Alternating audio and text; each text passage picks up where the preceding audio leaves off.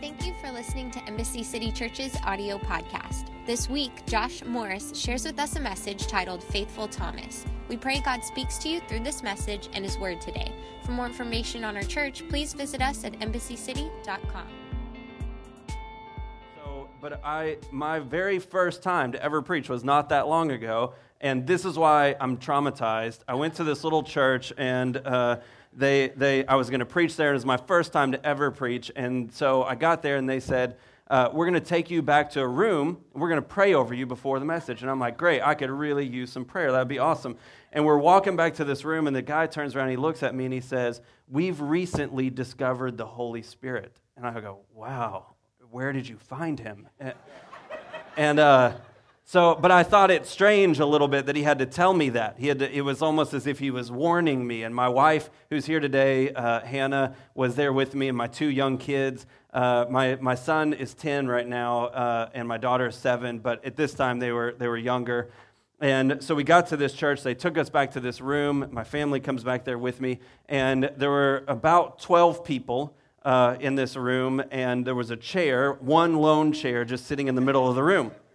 And so I gathered that I was supposed to sit in that chair, and there was a guy who was clearly the ringleader there. His name was Jimmy Bob, and it was a small town outside in the country a little bit. And so the Jimmy Bob tells me, sit in this chair. We're going to gather around you, and we're going to pray for you. So I sat down in this chair, and Jimmy Bob came right over the top of me to pray over me. And he was not just into the Holy Spirit, but into like a very aggressive Holy Spirit, I think. He started shaking me violently as he was praying for me. And I was just flopping around like this because he's shaking me so violently. And Jimmy Bob spit more spit than any human being should spit whenever they speak.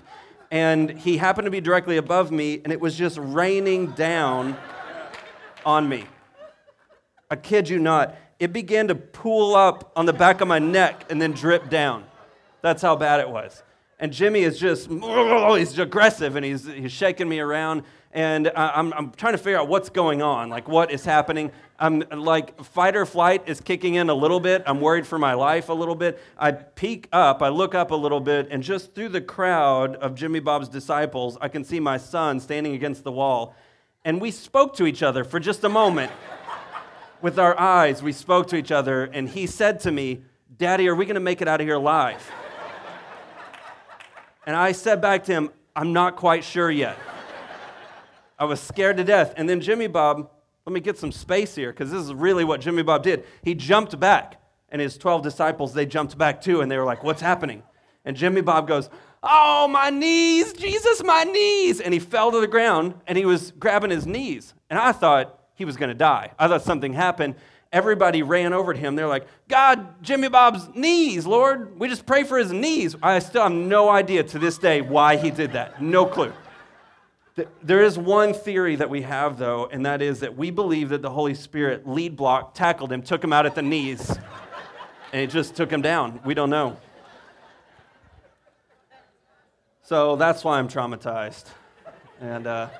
But when my friend, Pastor Tim, calls me and says, hey, will you come and speak? I'm happy and honored to be here, and so excited about what God's doing in this place.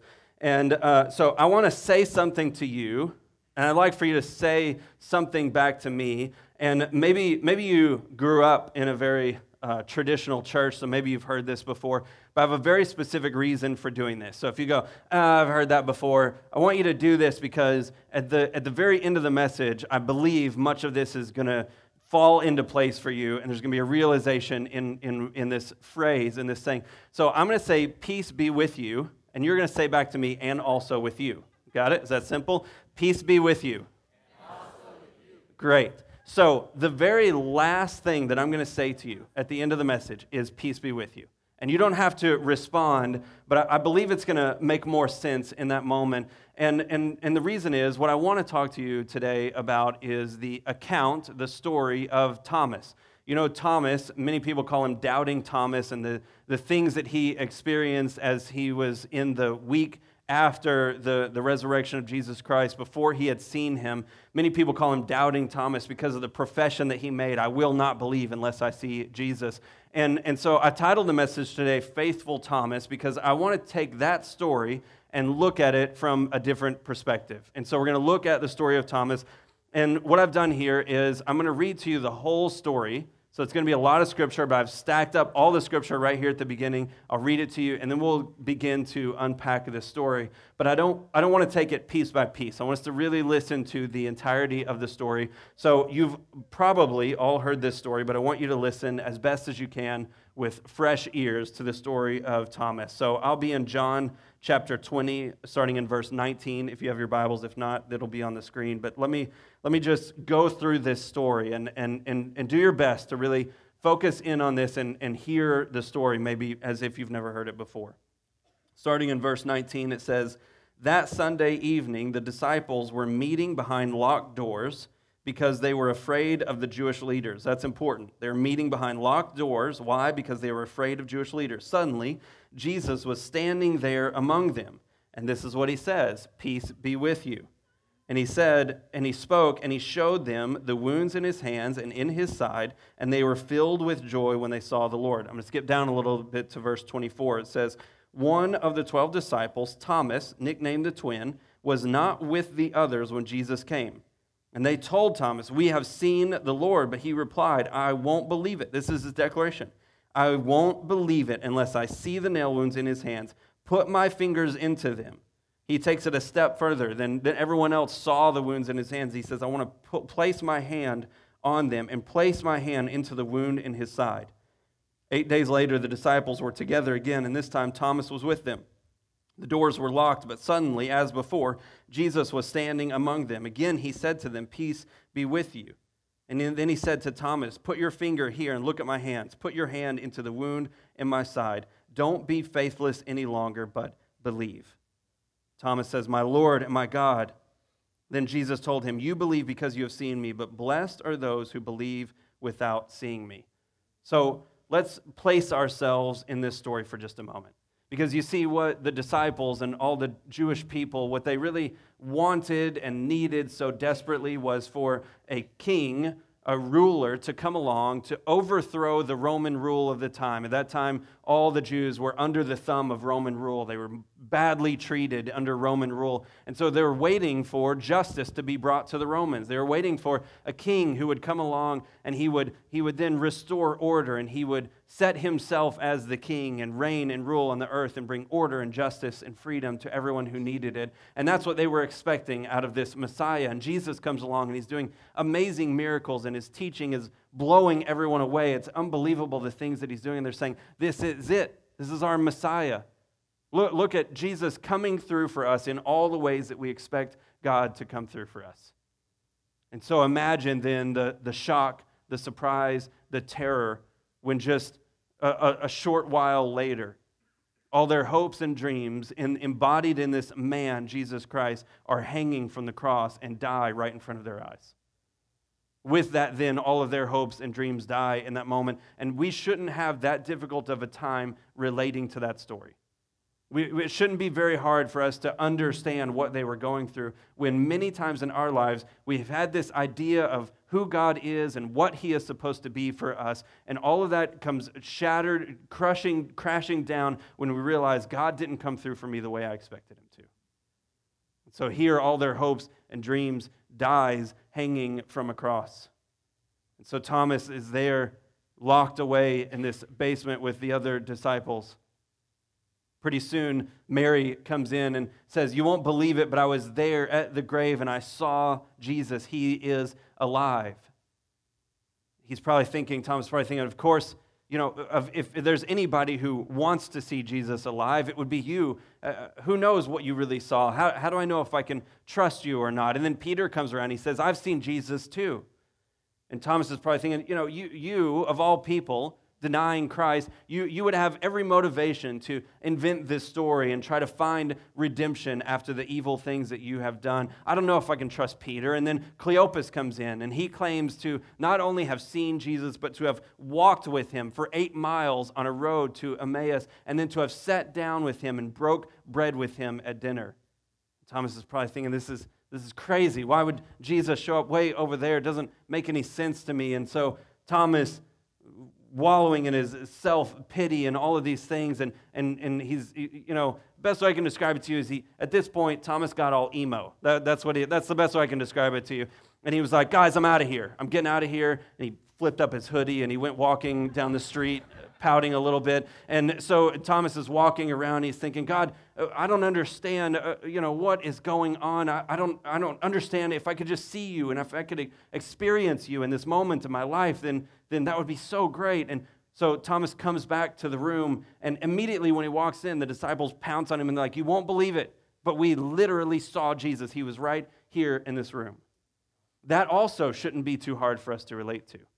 How many times have we sat in church and looked around and seen all these people having a spiritual encounter with Christ, but we're not experiencing it for ourselves?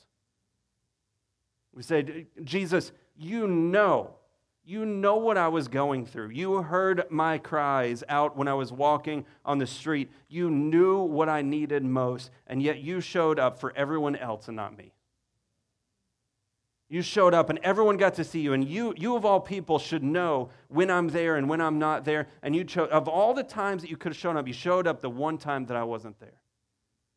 And in this rejection and this pain that Thomas is feeling, he makes this statement. He says, no, I will not believe unless I myself can place my hands in his hands and in his side and see him for myself. And Thomas makes this declaration.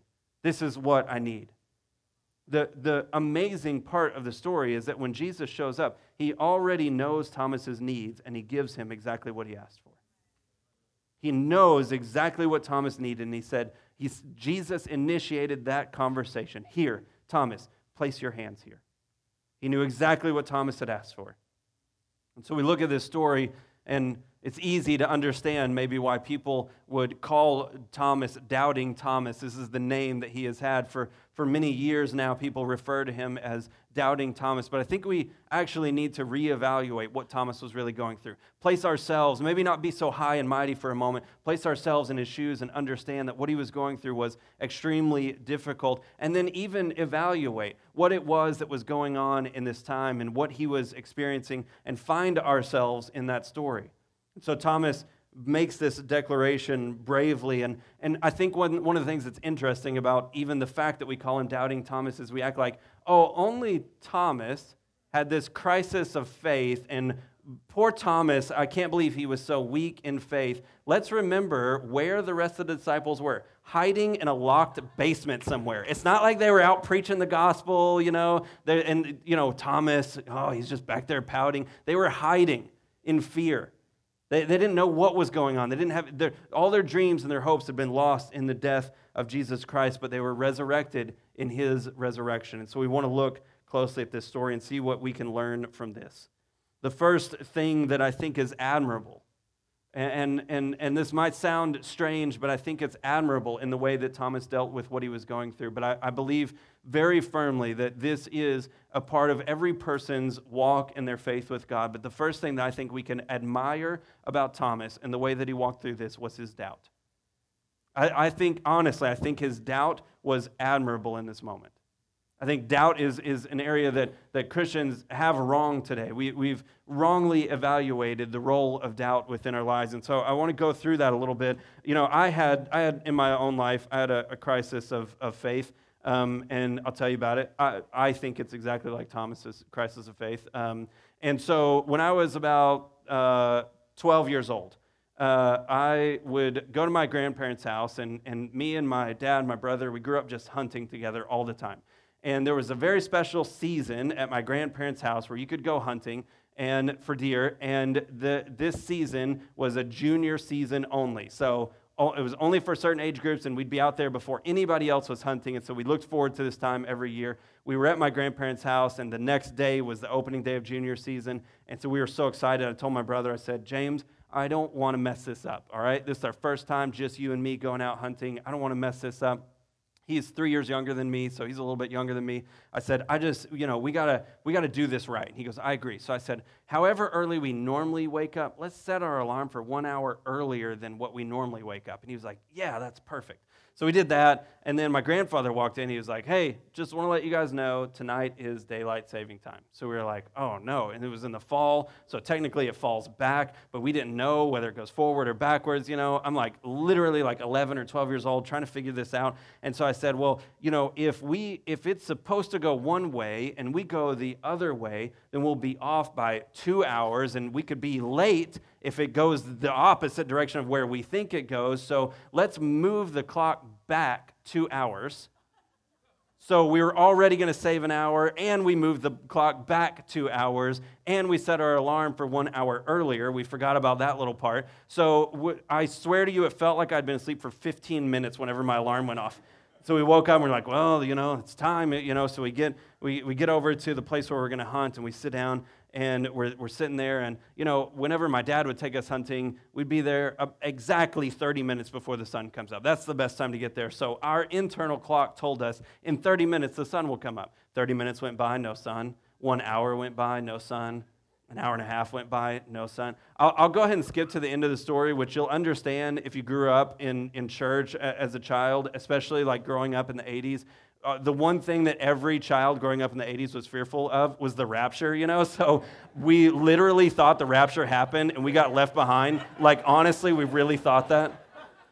We started like a prayer service and a worship service there in the middle of nowhere in the dark, We were just hoping that Jesus would maybe swing back around and pick us up on his way out. We were scared to death. And anyways, that's my crisis of faith. Exactly like Thomas's, exactly the same thing. But the truth is that when the nature of our reality changes, that is when doubt creeps in. Whenever something as consistent as the sunrise doesn't take place when we think it does, when we think it is supposed to, that is when doubt begins to creep in. And the nature of our reality for every single one of us has been changed at some point or another. It may be that the person, the spouse that you have invested 20 years with, you find out one day has had an affair for years in your marriage. And your whole world, what you thought was so stable underneath you, falls out from underneath you, and you go into the pit. You go into this time of so much doubt. Everything that I believed, everything that I thought that I knew gets called into question. This is not something that you should actively avoid. It is a part of life. It's a part of your Christianity. It's a part of you connecting with God. And as Christians, we've been so fearful of doubt entering into our lives in any way that we push it aside, we push it away. They discovered whenever they were trying to stop any type of forest fire, they're saving the redwoods, and any forest fire at all, they were trying to stop it and squelch it and manage it, and then the trees themselves started getting unhealthy and dying. And what they realized was that the fire has a purpose. The fire wasn't strong enough to destroy a tree that large and stable, but it was strong enough to come through and destroy all the little things that were sucking the life out of those trees. And we're called sometimes to go through that fire, not to try to push it off. And what they discovered was the more we push off the natural occurrence of fires that happens from lightning coming down, striking the earth, it starts a fire, and it begins this pruning process. And the more we stop that from happening, the more tender there is to go up in flames whenever it all goes bad. And so the more you push away the thoughts that you've had, the more you pile up the tinder for a destructive fire.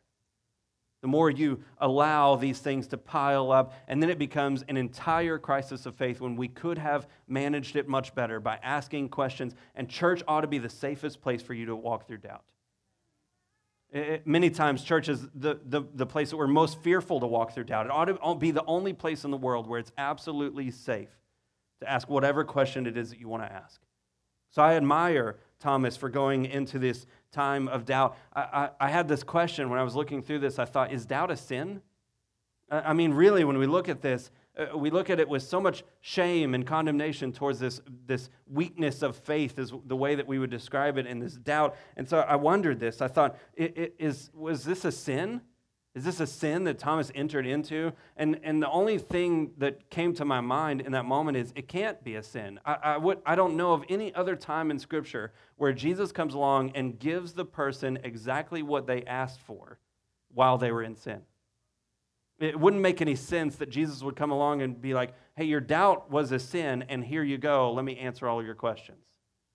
It wouldn't make sense to me that that's the way that it would happen. I can't see a scenario where doubt is a sin. And in fact, as I look at it closer, I'm becoming more and more convinced that doubt is actually a necessary ingredient in our faith. It has to be. How could you have faith if doubt didn't exist anywhere? If you were absolutely certain about your faith, it wouldn't actually be called faith at that point. It would be called what you already know and understand, but the point is that there must be doubt somewhere in order for us to have faith to believe. Doubt is this necessary ingredient.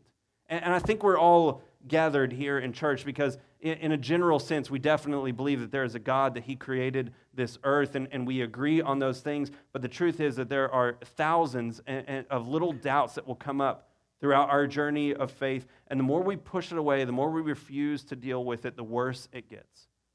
And so you've seen this. You've seen somebody who you thought was stable and everything was good and their marriage looked good, and one day they flip out, they leave the church, they divorce their spouse, they're just gone completely. And you wonder what happened when they were dealing with these things over and over again, and this community could have walked through that with them. But we see so many lives ruined because we're afraid of this subject of doubt. We're terrified of it, and the truth is that it's not a sin. A requirement of faith, a necessary ingredient, is doubt.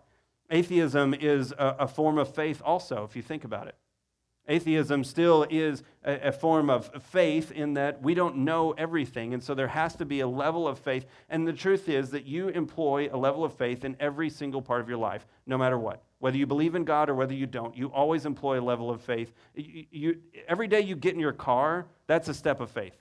A faith that everyone around you is going to stay in their lane and do what they're supposed to. No one's going to crash into you. You, every single day, have to employ faith. If you, after this service, go out to eat at a restaurant, that's a level of faith. You didn't prepare that food yourself. You don't know where it came from. You don't know who's preparing it. It's faith. Every single person develops this faith that they begin to have to, in order to operate. They have to have this faith that they can step out and that they can live their life. And so every single person employs this. And life is this delicate balance between faith and doubt. You ought to understand the balance and be able to walk within that and work with those things. And so I don't believe that doubt is a sin, but I'll tell you this, I believe certainty can be. I believe certainty can be a sin in our lives. You see, think of the statement that says, well, I've never doubted. I've never had any doubt at all. I've always had a strong faith. I've always believed. I've never really questioned God. I've always believed. Who's the subject of that sentence? It's you. Who is the provider of your faith in that sentence? It's you. You see, in that moment, are you worshiping a God, a creator, a being that loves you? Are you worshiping that God, or are you just worshiping your own faith in that God? See, in this time, our certainty can become an idol to us. And we say, well, I've never questioned, I've never worried or doubted in this. The subject of that sentence is you. The provider of your faith is you. And the one you are worshiping is you. We've got to be so careful about the way that we interact with certainty in our lives. You see, certainty causes wars, and certainty causes racism. A certainty that I'm right, and so I must fight in order to maintain my correctness. A certainty that I'm so good that other people that don't match up to my qualifications aren't as good as I am. This certainty causes hatred and war and violence in the world. Certainty can be so dangerous in our lives. I'm to the place now where I believe that I don't think it's very possible for us to be certain on anything. Not anything. And you go, how could that be? I mean, I'm certain that the ground that I'm standing on is stable and that I'm not going to fall through it. The truth is, if you were absolutely certain on anything, no matter what it is, if you were absolutely certain, that would mean that no new information could come along that would change what you believe about that thing. You might as well be God.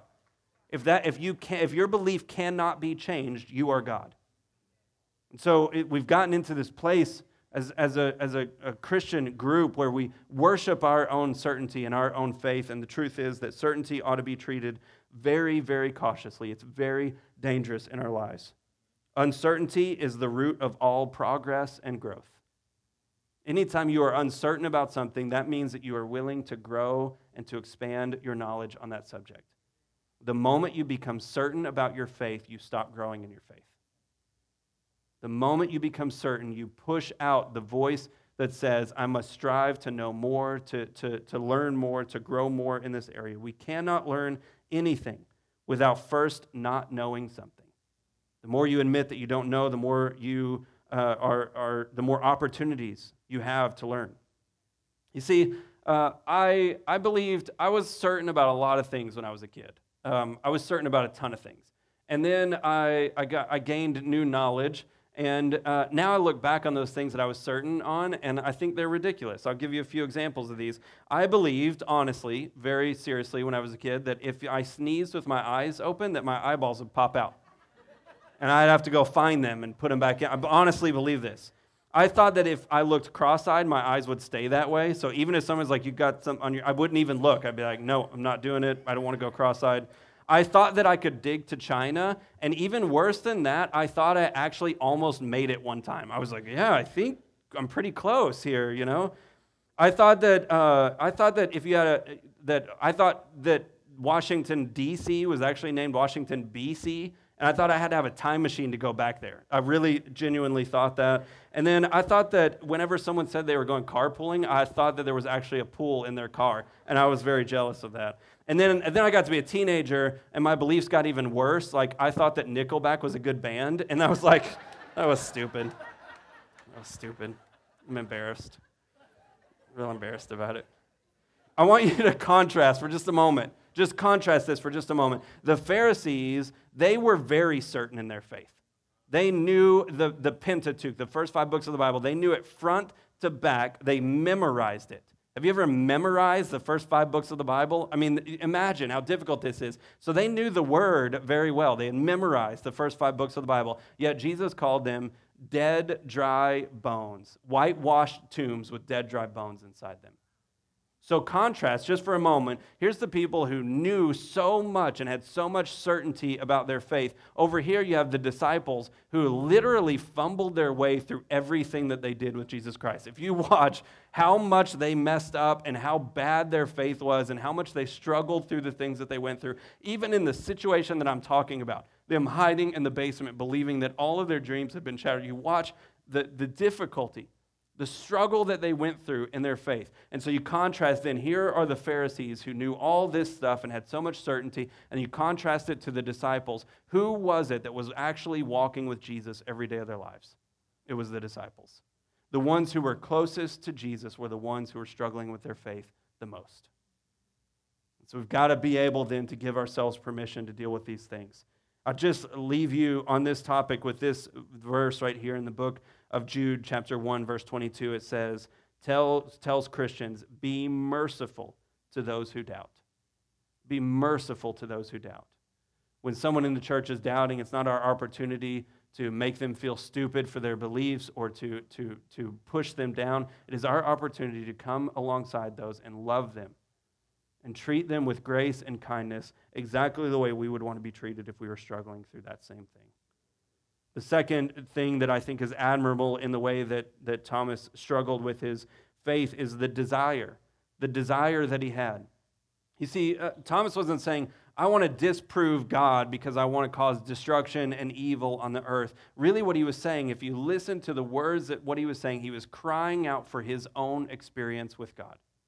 He wanted his own thing that he could say, this is mine. I believe in this so strongly because I have experienced this. Look at I'm going to go back to, we read this in just a moment. It's in John chapter 20, verse 24. But I want you to see the desire that he has in this moment. One of the 12 disciples, Thomas, nicknamed Twin, was not with the others when Jesus came. They told him, "We have seen the Lord." But he replied, "I won't believe it unless I see the nail wounds in his hands, put my finger into them, and place my hand into the wound in his side." He has this desperate desire to have an experience where he doesn't only just see Jesus, but where he touches Jesus and Jesus touches him. You see, this desire, as we walk through the experiences that we're going through, the desire is necessary. I need an experience with Christ. Whenever you're dealing with doubt, if your desire is to have a profound and real encounter with Christ, then you are in the right place. You are in a place where, you see, my faith in Christ as I was growing up was sadly far too similar to a child's belief in Santa Claus. If you think about a child's belief in Santa Claus, you realize that there are a couple things that happen. For one, an authority in their lives, a parent, tells them Santa Claus is real. So someone that they trust and believe says, "Hey, Santa Claus is real," so they go, "Okay." Well, then there's evidence that supports that. The cookies have been eaten, and the milk has been drunk, and the presents are there, and there's evidence to support these things. And then they have their peers all confirm it. They go to school, and all their friends go, "Yeah, we believe in Santa Claus too." And so all these things line up for a faith, but a faith that is extremely fragile. And my faith in Christ was not too dissimilar from that. Somebody, an authority, my parents, my pastor, as I was growing up, had told me that Jesus Christ was real, that he died for our sins. And then I was seeing evidence of that by being in the church and watching the healings and the miracles that were taking place and watching people have a real encounter with God. And so I was seeing that being confirmed in evidence, and my peers were confirming that. I was growing up in a Christian community. Everyone was saying, "Yeah, of course we believe in Jesus." And so I had this very shallow faith where I depended on these outside forces in order for me to believe in God. And then there became a breaking point in my life where I said, "You know what? I've had enough of that. I need my own experience with God. I need something that I can stand on and go, you know what? I had an encounter with God. Not I've seen people have it. I had this." That's the desire that Thomas had. We need that same desire to say, "I want a personal experience with God." The third thing that I think we can really admire in what Thomas went through is the declaration that he made. Thomas makes a declaration. You see, Thomas's declaration that he will not believe unless he touches Jesus and sees him then led to the experience that he had, this desire that he had. He was met with that whenever he got to encounter Jesus Christ. And then what we may not know or realize about Thomas is that the strength of that experience that he had with Jesus Christ gave him the strength that he needed to then go declare the goodness of the gospel over nearly half of the earth. Thomas became such an incredible man of God that because of this experience, he was able to go out and to then preach the gospel over nearly half the earth. It's unbelievable what Thomas was able to accomplish. He went and took the gospel to so many different cultures. It's even been said that Thomas went to churches in Palestine and Mesopotamia and Parthia, Ethiopia, and India. Church tradition indicates that the Apostle Thomas actually at one point baptized the Magi. It's unbelievable what Thomas was able to do, springboarding out of this moment where he had a very real encounter with God. And then he was able, on the strength of that experience that he had himself, to be able to go out and preach the gospel all over. And so when we look at this man, Thomas, and we say, oh, the doubt that he experienced, let me read to you what St. John Chrysostom said about Thomas. I think it puts it in a perfect light to explain the process that Thomas went through. He says, "Thomas, being once weaker in faith than the other apostles, toiled through the grace of God more bravely, more zealously." Did it go out? Okay. "More bravely, more zealously, and more tirelessly than them all, so that he went preaching over nearly all the earth, not fearing to proclaim the word of God to savage nations." See, actually something really incredible happened, more than we realize, whenever Thomas had that experience with Jesus. I want you to remember, Thomas says, "I want to place my hand in his side, where the wound is, where the spear went into his chest cavity." I want you to remember that when Jesus was hanging from the cross, in order to assure that he was dead, they took a spear and they sent it into his chest cavity. And it came up through his side and it pierced his heart because water and blood both came out. And so they knew then that the spear had pierced his heart.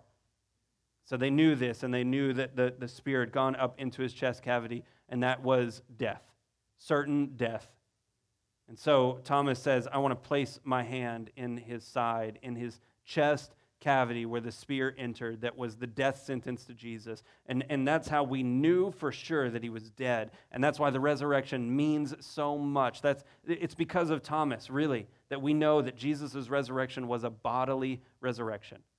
Because everything that we had seen before that was people said that they saw Jesus. But Thomas said, I want to take it a step further.